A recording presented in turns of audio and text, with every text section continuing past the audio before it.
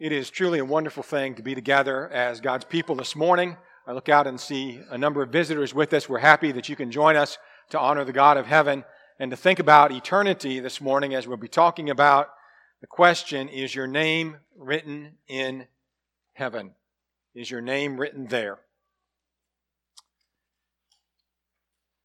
Probably most of us have had an experience something like this. I had this several times when I was in high school and college, especially in college, but a couple of times in high school, where you're sitting in a classroom. It's the first day of class, first day of school, and the teacher is calling roll. And he or she goes through, the list of the names of people who are supposed to be in the class and gets to the end of that and then says something like this: "If I did not read your name, raise your hand." And several times in my experience, did you have this happen? Somebody would raise their hand. And the teacher would say, "Come see me." And that person would go up and speak to the teacher for a minute. And often it would be, "Well, I don't have you on the roll. Have you paid your tuition? I don't have you on the roll. Are you sure you're signed up for this class?" Or in high school, "Are you even in the right grade? What grade are you in? This is 12th grade. You're in 11th grade. You're not supposed to be in here." Okay? So your name is not on the roll. And what happens to you then is that you get sent out of the room to the guidance counselor's office or the principal's office or the administration building or whatever it is, and you're never seen again. Some of these people I never saw again in the rest of my life because it wasn't on the roll. There is in heaven a roll of the people who are supposed to be there, or the people who are going to get to stay there. And it is of the very utmost importance. That was redundant, but it is of the utmost importance that our name is on that roll, the roll that's called up yonder. The judgment day may well be much like calling a roll in a classroom to see if you're supposed to be there. In the book of Revelation, in chapter 20 and verse 12, and we'll be looking at this text 2 or 3 times in the course of this lesson, but in Revelation 20 and verse 12, and also read part of verse 15, John says, "I saw the dead, small and great, standing before God. And books were opened, and another book was opened, which is the book of life." And then in verse 15, "And anyone not found written in the book of life was cast into the lake of fire." Anyone not found written in the book. When we ask the question, is your name written there, we're asking a question of eternal importance. The book of life is God's record of those who are saved, of those who are redeemed, of those who are truly His people. And it seems the first mention of it in Scripture may be all the way back in the Old Testament in the book of Exodus, where the people of God had sinned. In Exodus chapter 32 and verse 1, Moses returned to the Lord and said, "These people have committed a great sin and have made for themselves a god of gold." You remember the golden calf and all of that. And now Moses is interceding for them. And he says to God, "Yet now if you will forgive their sin, but if not, I pray, blot me out of your book, which you have written." You have to admire Moses. You really do in a lot of different ways. This is not the first and only time that he intercedes for the Israelites. They don't really deserve it. But often, over and over again, Moses will go to God on behalf of the Israelites. And this is one of his strongest pleas. He says to God, "Please forgive them. And if you're not going to forgive them, just blot my name out of the book." I mean, you talk about a man who is willing to sacrifice himself for his people. In Moses, we see a lot that's reminiscent, of course, of precedent maybe of Jesus Christ. Moses is the great lawgiver. Moses is the deliverer of his people from bondage. But Moses is also someone who is willing to sacrifice himself for his people. And yet God corrects Moses on this occasion. And he says, the Lord said to Moses in verse 33, "Whoever has sinned against me, I will blot him out of my book." You don't get the choice, being whether you're in the book or not. God chooses. And the one who sinned against him, that name's going to be blotted out of the book. The one who's righteous before him, the implication is that person, his name will be kept in the book. When we go all the way over to the New Testament, we find another reference to this book, this record of the people of God, those who are in fellowship with Him and His good graces, you might say. In Philippians chapter 4 and verse 2, Paul is concerned about some division, some problem that's in the church at Philippi. And he says, "I implore Euodia and I implore Syntyche to be of the same mind in the Lord. And I urge you also, true companion, help these women who labored with me in the gospel, with Clement also, and the rest of my fellow workers, whose names are in the book of life."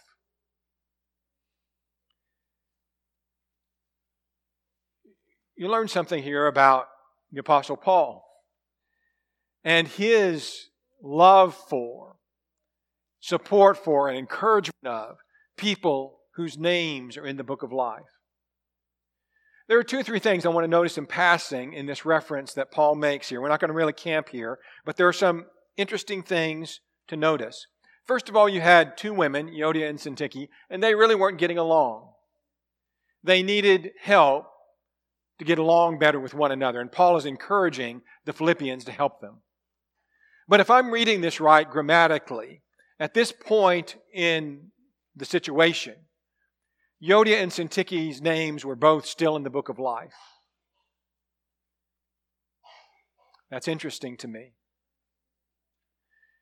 God's people can be having problems, striving to overcome things, maybe interpersonal problems like these 2 had, maybe other kinds of problems.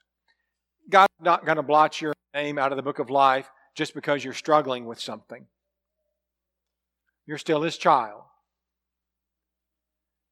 If you faithfully work on it, correct what needs correcting, go to Him for forgiveness, you're still His child. These 2 ladies, they weren't getting along as they should. But God's not waiting just for that moment of weakness when you don't do or say the right thing to a brother or sister in Christ, or you did this little thing that really wasn't what God wanted you to do in a given circumstance, and He's not waiting for that to happen. He says, "Well, okay, you're out of there. You're not. That's not how He is."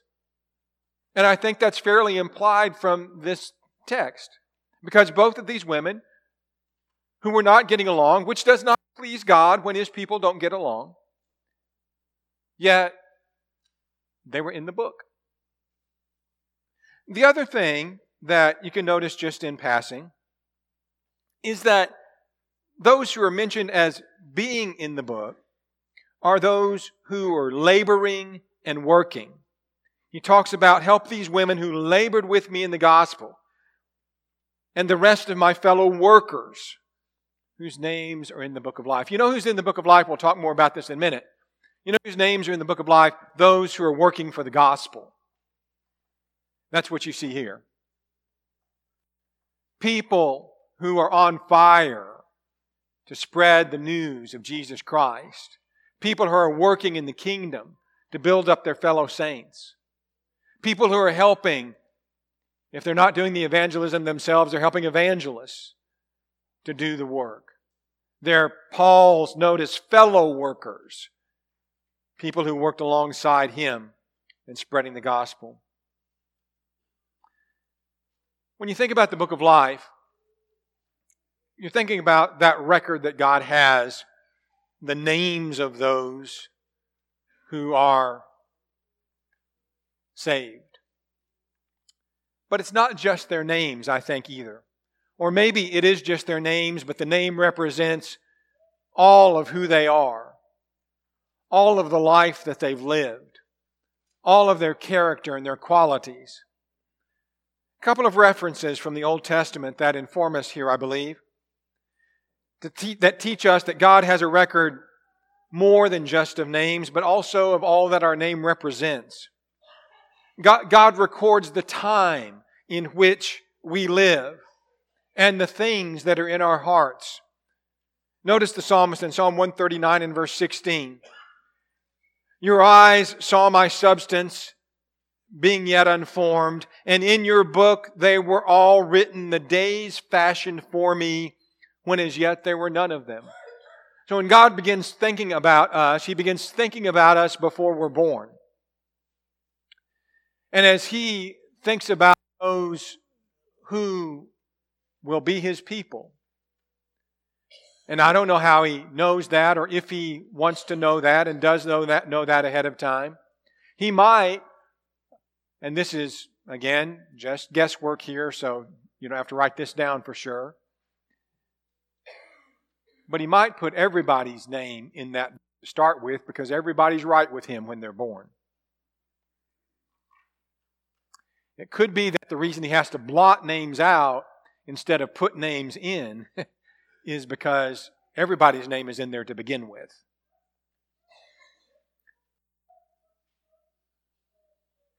God knew the psalmist before he was born. God had written in His book the days that he would be, the days that he would live. That was all written in the book before he was ever fashioned.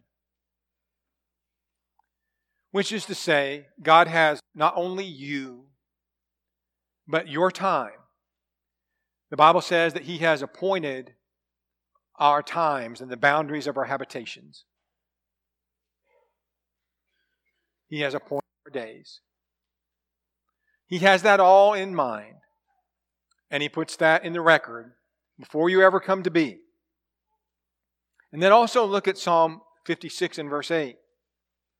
As you live your life, David indicates that God keeps a record. God kept a record of everywhere he went and of all that he endured and all that he experienced. The way he puts it is this, Psalm 56 and verse 8. He says, you number my wanderings. Put my tears into your bottle. Are they not in your book? The word number there is interesting because it suggests counting and keeping a record of.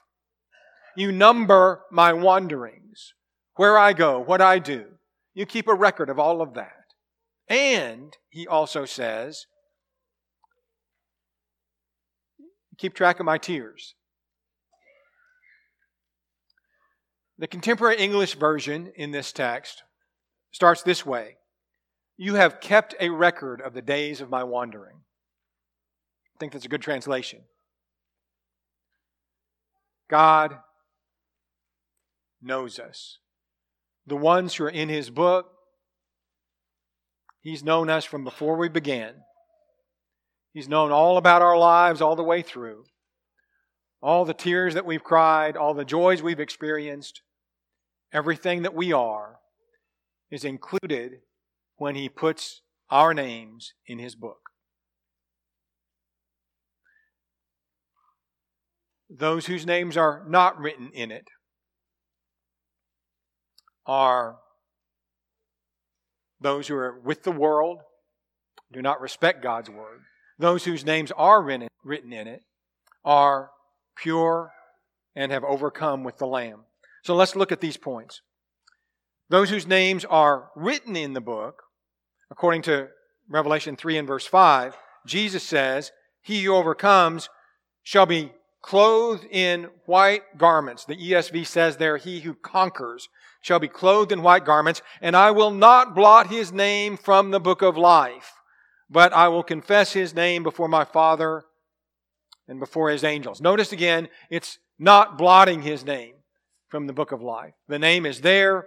Jesus says, if you overcome, your name is going to remain there. If you conquer the trials, the temptations, all that we need to go through in life to be pleasing to God, if you overcome those things, I need you to understand this morning that every one of us in this room faces trials, temptations, difficulties, afflictions, things that we must overcome. If you want your name to stay in the book of life, you overcome those things. You overcome those things through the power of God and through the blood of the Lamb. You overcome those things with God's help. To those who overcome, they're going to be clothed in white garments, which suggests the purity of forgiveness. And their names will remain in the book of life. In Revelation 21 and verse 27, there shall by no means enter into that heavenly city that John is describing there anything that defiles or causes an abomination or a lie, but only those who are written in the Lamb's book of life.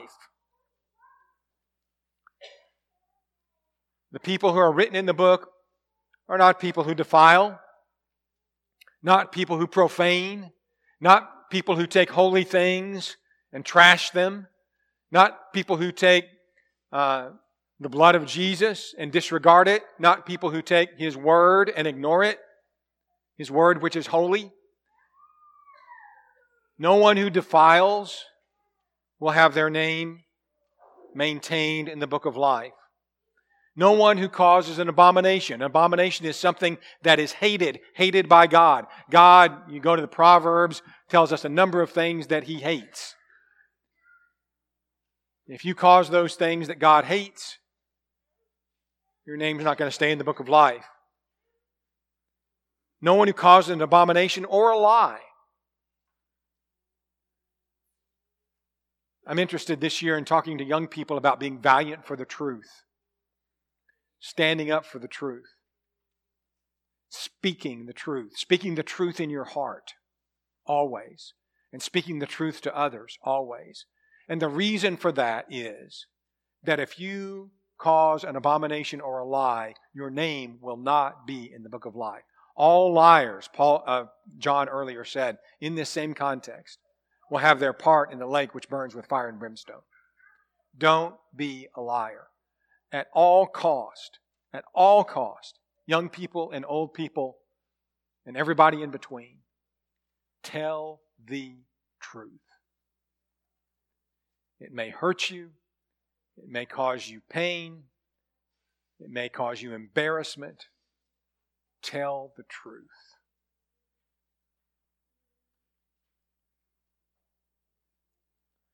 Those whose names are not written in the book, as I've already said, are people who are aligned with this world. In Revelation chapter 13, if you'd like to look at that text with me for a moment, let's read verses 6 through 8 here. What's happening in Revelation 13 is that John is seeing in a vision, in a very symbolic vision, some beasts that are being given power by Satan. This first beast comes up out of the sea. It's a ferocious, seven-headed, destroying kind of beast. It's similar to some beasts that were described by the prophets in the Old Testament, like Daniel, for instance. But it definitely represents a world power. Most who study this would agree it represents the Roman Empire. In fact, I think almost everybody who studies this would say this beast represents the Roman Empire. So with that as a little background, we come to Revelation 13 and verse 6, and John describes what he sees the beast doing. When he opened his mouth in blasphemy against God, to blaspheme His name, His tabernacle, and those who dwell in heaven, it was granted to him to make war with the saints and to overcome them, and authority was given him over every tribe, tongue, and nation. And then in verse 8, all who dwell on earth will worship Him, whose names have not been written in the book of life of the Lamb slain from the foundation of the world. Here are people whose names are not written in the book of life. Why not? Well, they're aligned with this world power that is against Christianity, that is against the God of heaven, that is against everything that's moral and everything that's right and everything that's righteous. In other words, the powers that are in the world that are anti-Christian are represented in the Roman Empire, in this beast. And so as we live in the world today, there are a lot of enemies of Christ. There are a lot of enemies of Christ who speak against the God of heaven, who blaspheme Him, who blaspheme His Word, who would like to destroy Christians, who are out to persecute us and harm us, isolate us in our culture. And if you're somebody who's aligned with all of that and influenced by all of that, and you'd rather have the ways in the world than the ways of God, your name's not in the book. Your name's not in the book. Anyone who takes away from God's Word, his name's not in the book. Go over to Revelation chapter 22 and verse 18. Listen to the testimony. I testify to everyone who hears the words of the prophecy of this book. If anyone adds to these things, God will add to him the plagues that are written in this book. If anyone takes away from the words of the book of this prophecy, God will take away his part from the book of life, from the holy city, and from the things which are written in the book. You take away from the book, God's taking you away from the book of life. Now, I understand in the context of Revelation that the book that John is talking about specifically is the book of Revelation. The principle that he is espousing here applies to the entirety of the Bible, though. How do I know that? Because the same thing is said throughout the Scriptures, here and there and everywhere. You can go all the way back to the book of Deuteronomy, Deuteronomy 12 and verse 32. Whatever I command you, be careful to observe it. You shall not add to it or take away from it. That's what God has expected of His people when He gives them His Word all along. Don't add to it and don't take away from it. Now that thing about your name won't be in the book of life, it's not there in Deuteronomy. But my point is, the principle of not being allowed to take away from God's Word is all over the Scriptures. There are many today who have God's Word saying much less than it actually says. They have taken away. They have taken away what God has to say about morality. And they have allowed things to be, in their minds, moral, which God calls immoral. They have allowed things in their minds to be okay with God, which God says are not okay with Him. They have taken away from His book. There are a lot of people in the world today who've taken away from what God's book says about marriage. God says in His Word, for this cause a man shall leave his father and his mother and be joined to his wife, and the two shall become one flesh. God made them male and female, Jesus says in Matthew 19. And the two shall become one flesh. And there's all kinds of folks in the world who've taken that away. And the text says, you take away from His book, He'll take away your name from the book of life. Be cautious what you allow yourself to believe about things like what constitutes a marriage. Because God has said what constitutes a marriage. And if you take away something from that, there are those who take away the necessity of baptism. The apostles of Christ commanded people to be baptized for the remission of their sins. Baptism saves us. Jesus says in Mark 16:16. Peter says in 1 Peter 3:21. Baptism is how we get into Christ. Romans 6, Galatians 3. So when somebody says baptism does not have anything to do with salvation, they have taken away from what the book says. When somebody says that you can have faith in God and be saved, but you don't actually have to do anything. In fact, there are those who say you cannot do anything to be saved. Where God's book says something entirely different. Faith, in order to be saving faith, has to work. Faith without works is dead. But that concept has been taken away. And we could spend the rest of today going through things that people have taken away from the book of God. And God says, your name's not going to be in the book if you do that.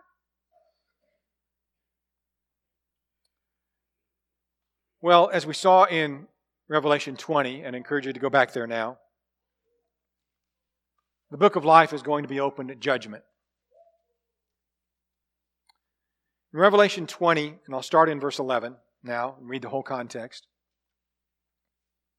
John says, I saw a great white throne, and him who sat on it, from whose face the earth and the heaven fled away, and there was found no place for them. And I saw the dead, small and great, standing before God, and books were opened.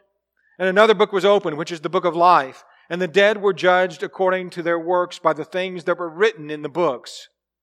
The sea gave up the dead that were in it, and the death and Hades delivered up the dead that were in them. And they were judged, each one according to his works. Then death and Hades were cast into the lake of fire. This is the second death. And anyone not found written in the book of life was cast into the lake of fire. The book of life is opened at judgment. You see in this text three things that people will be judged by. First of all, you see the book of life. Secondly, you see things that were written in the books, plural. And I take those books to be the books of the Bible. It's not specified, but we know the books of the Bible are our standard. This is what we'll be measured by. This is God's Word. So we're judged by what's in the book of life. Is your name there or not? You're judged by what's written in the books. And you're judged according to your works, according to what you have done, whether it's good or bad. As we've said earlier, the book of life is really a record of our identity before God. We must all appear before the judgment seat of Christ to receive the things done in the body according to who we are. And God knows who we are, whether good or bad. He knows if our names are to be in that book or not. And in Hebrews chapter 4 and verse 12, the Word of God is living and powerful and sharper than any two-edged sword, piercing even to the division of soul and spirit, of joints and marrow, is a discerner of the thoughts and intents of the heart. There is no creature hidden from His sight. All things are naked and open to the eyes of Him to whom we must give an account. That's what we measured on the judgment day. Everything we've done, everything we've thought, all the way down to the difference between body and spirit, all through us. And God knows who should be in the book of life. And be sure then that eternity depends on your name being there. Eternity depends on your name being in the book of life. There are two passages I want to share with you before we close, both of them from the Old Testament, both of them a little bit obscure. May not be as familiar with these as some of the other passages we've looked at, but look with me at Daniel chapter 12. Beginning in verse 1, Daniel has talked and been prophesying about and shown sort of the history that's going to unfold after him from the time he lived to the coming of the Messiah, and I think after that as well, because there are indications in his prophecy about the very end of time, I believe, and I believe we see that in Daniel chapter 12 and verse 1. Read it with me. At that time Michael shall stand up, the great prince who stands watch over the sons of your people, and there shall be a time of trouble such as never was since there was a nation, even to that time. And at that time your people shall be delivered, every one who is found written in the book. And many of those who sleep in the dust of the earth shall awake, some to everlasting life, some to shame and everlasting contempt. That sounds an awful lot like what Jesus says about the second coming in John chapter 5. Verse 3 of Daniel 12. Those who are wise shall shine like the brightness of the firmament, and those who turn many to righteousness like the stars forever.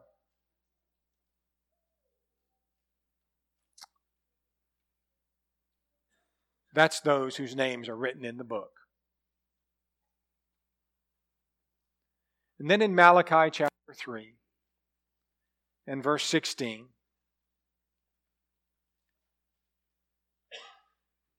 then those who feared the Lord spoke to one another, and the Lord listened and heard them.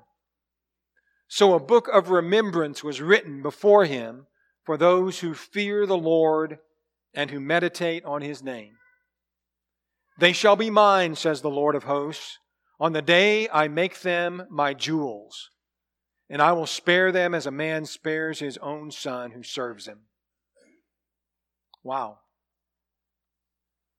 Those who are written in the book of remembrance, they will be spared. They will be saved. And they will become jewels of God for all eternity. We have often said that every human being is precious to God. God allowed His Son to die for everybody in this room. But not all of us are going to be His jewels forever. There will be some, those whose names are written in His book, who will be His jewels, be precious to Him for all eternity. With God's help, we have been privileged to do a lot of wonderful things for His cause in this world. Some have been enabled to do amazing things. I think back to the time of the apostles and all of the great things that the 12 were able to do. You remember when Jesus gave them the ability to do miracles and to cast out demons, and they come back and they're rejoicing. They say, Lord, you can't believe what we're doing with the power that you gave us. And Jesus tells them in Luke chapter 10 and verse 20, do not rejoice in this, that the spirits are subject to you, but rather rejoice because your names are written in heaven. Whatever great thing we may accomplish through the power of God in this life pales in comparison to the joy of the reality that your name is written in heaven. That's what it's all about. Because as has been well said by many others, if you miss heaven, you just miss it all.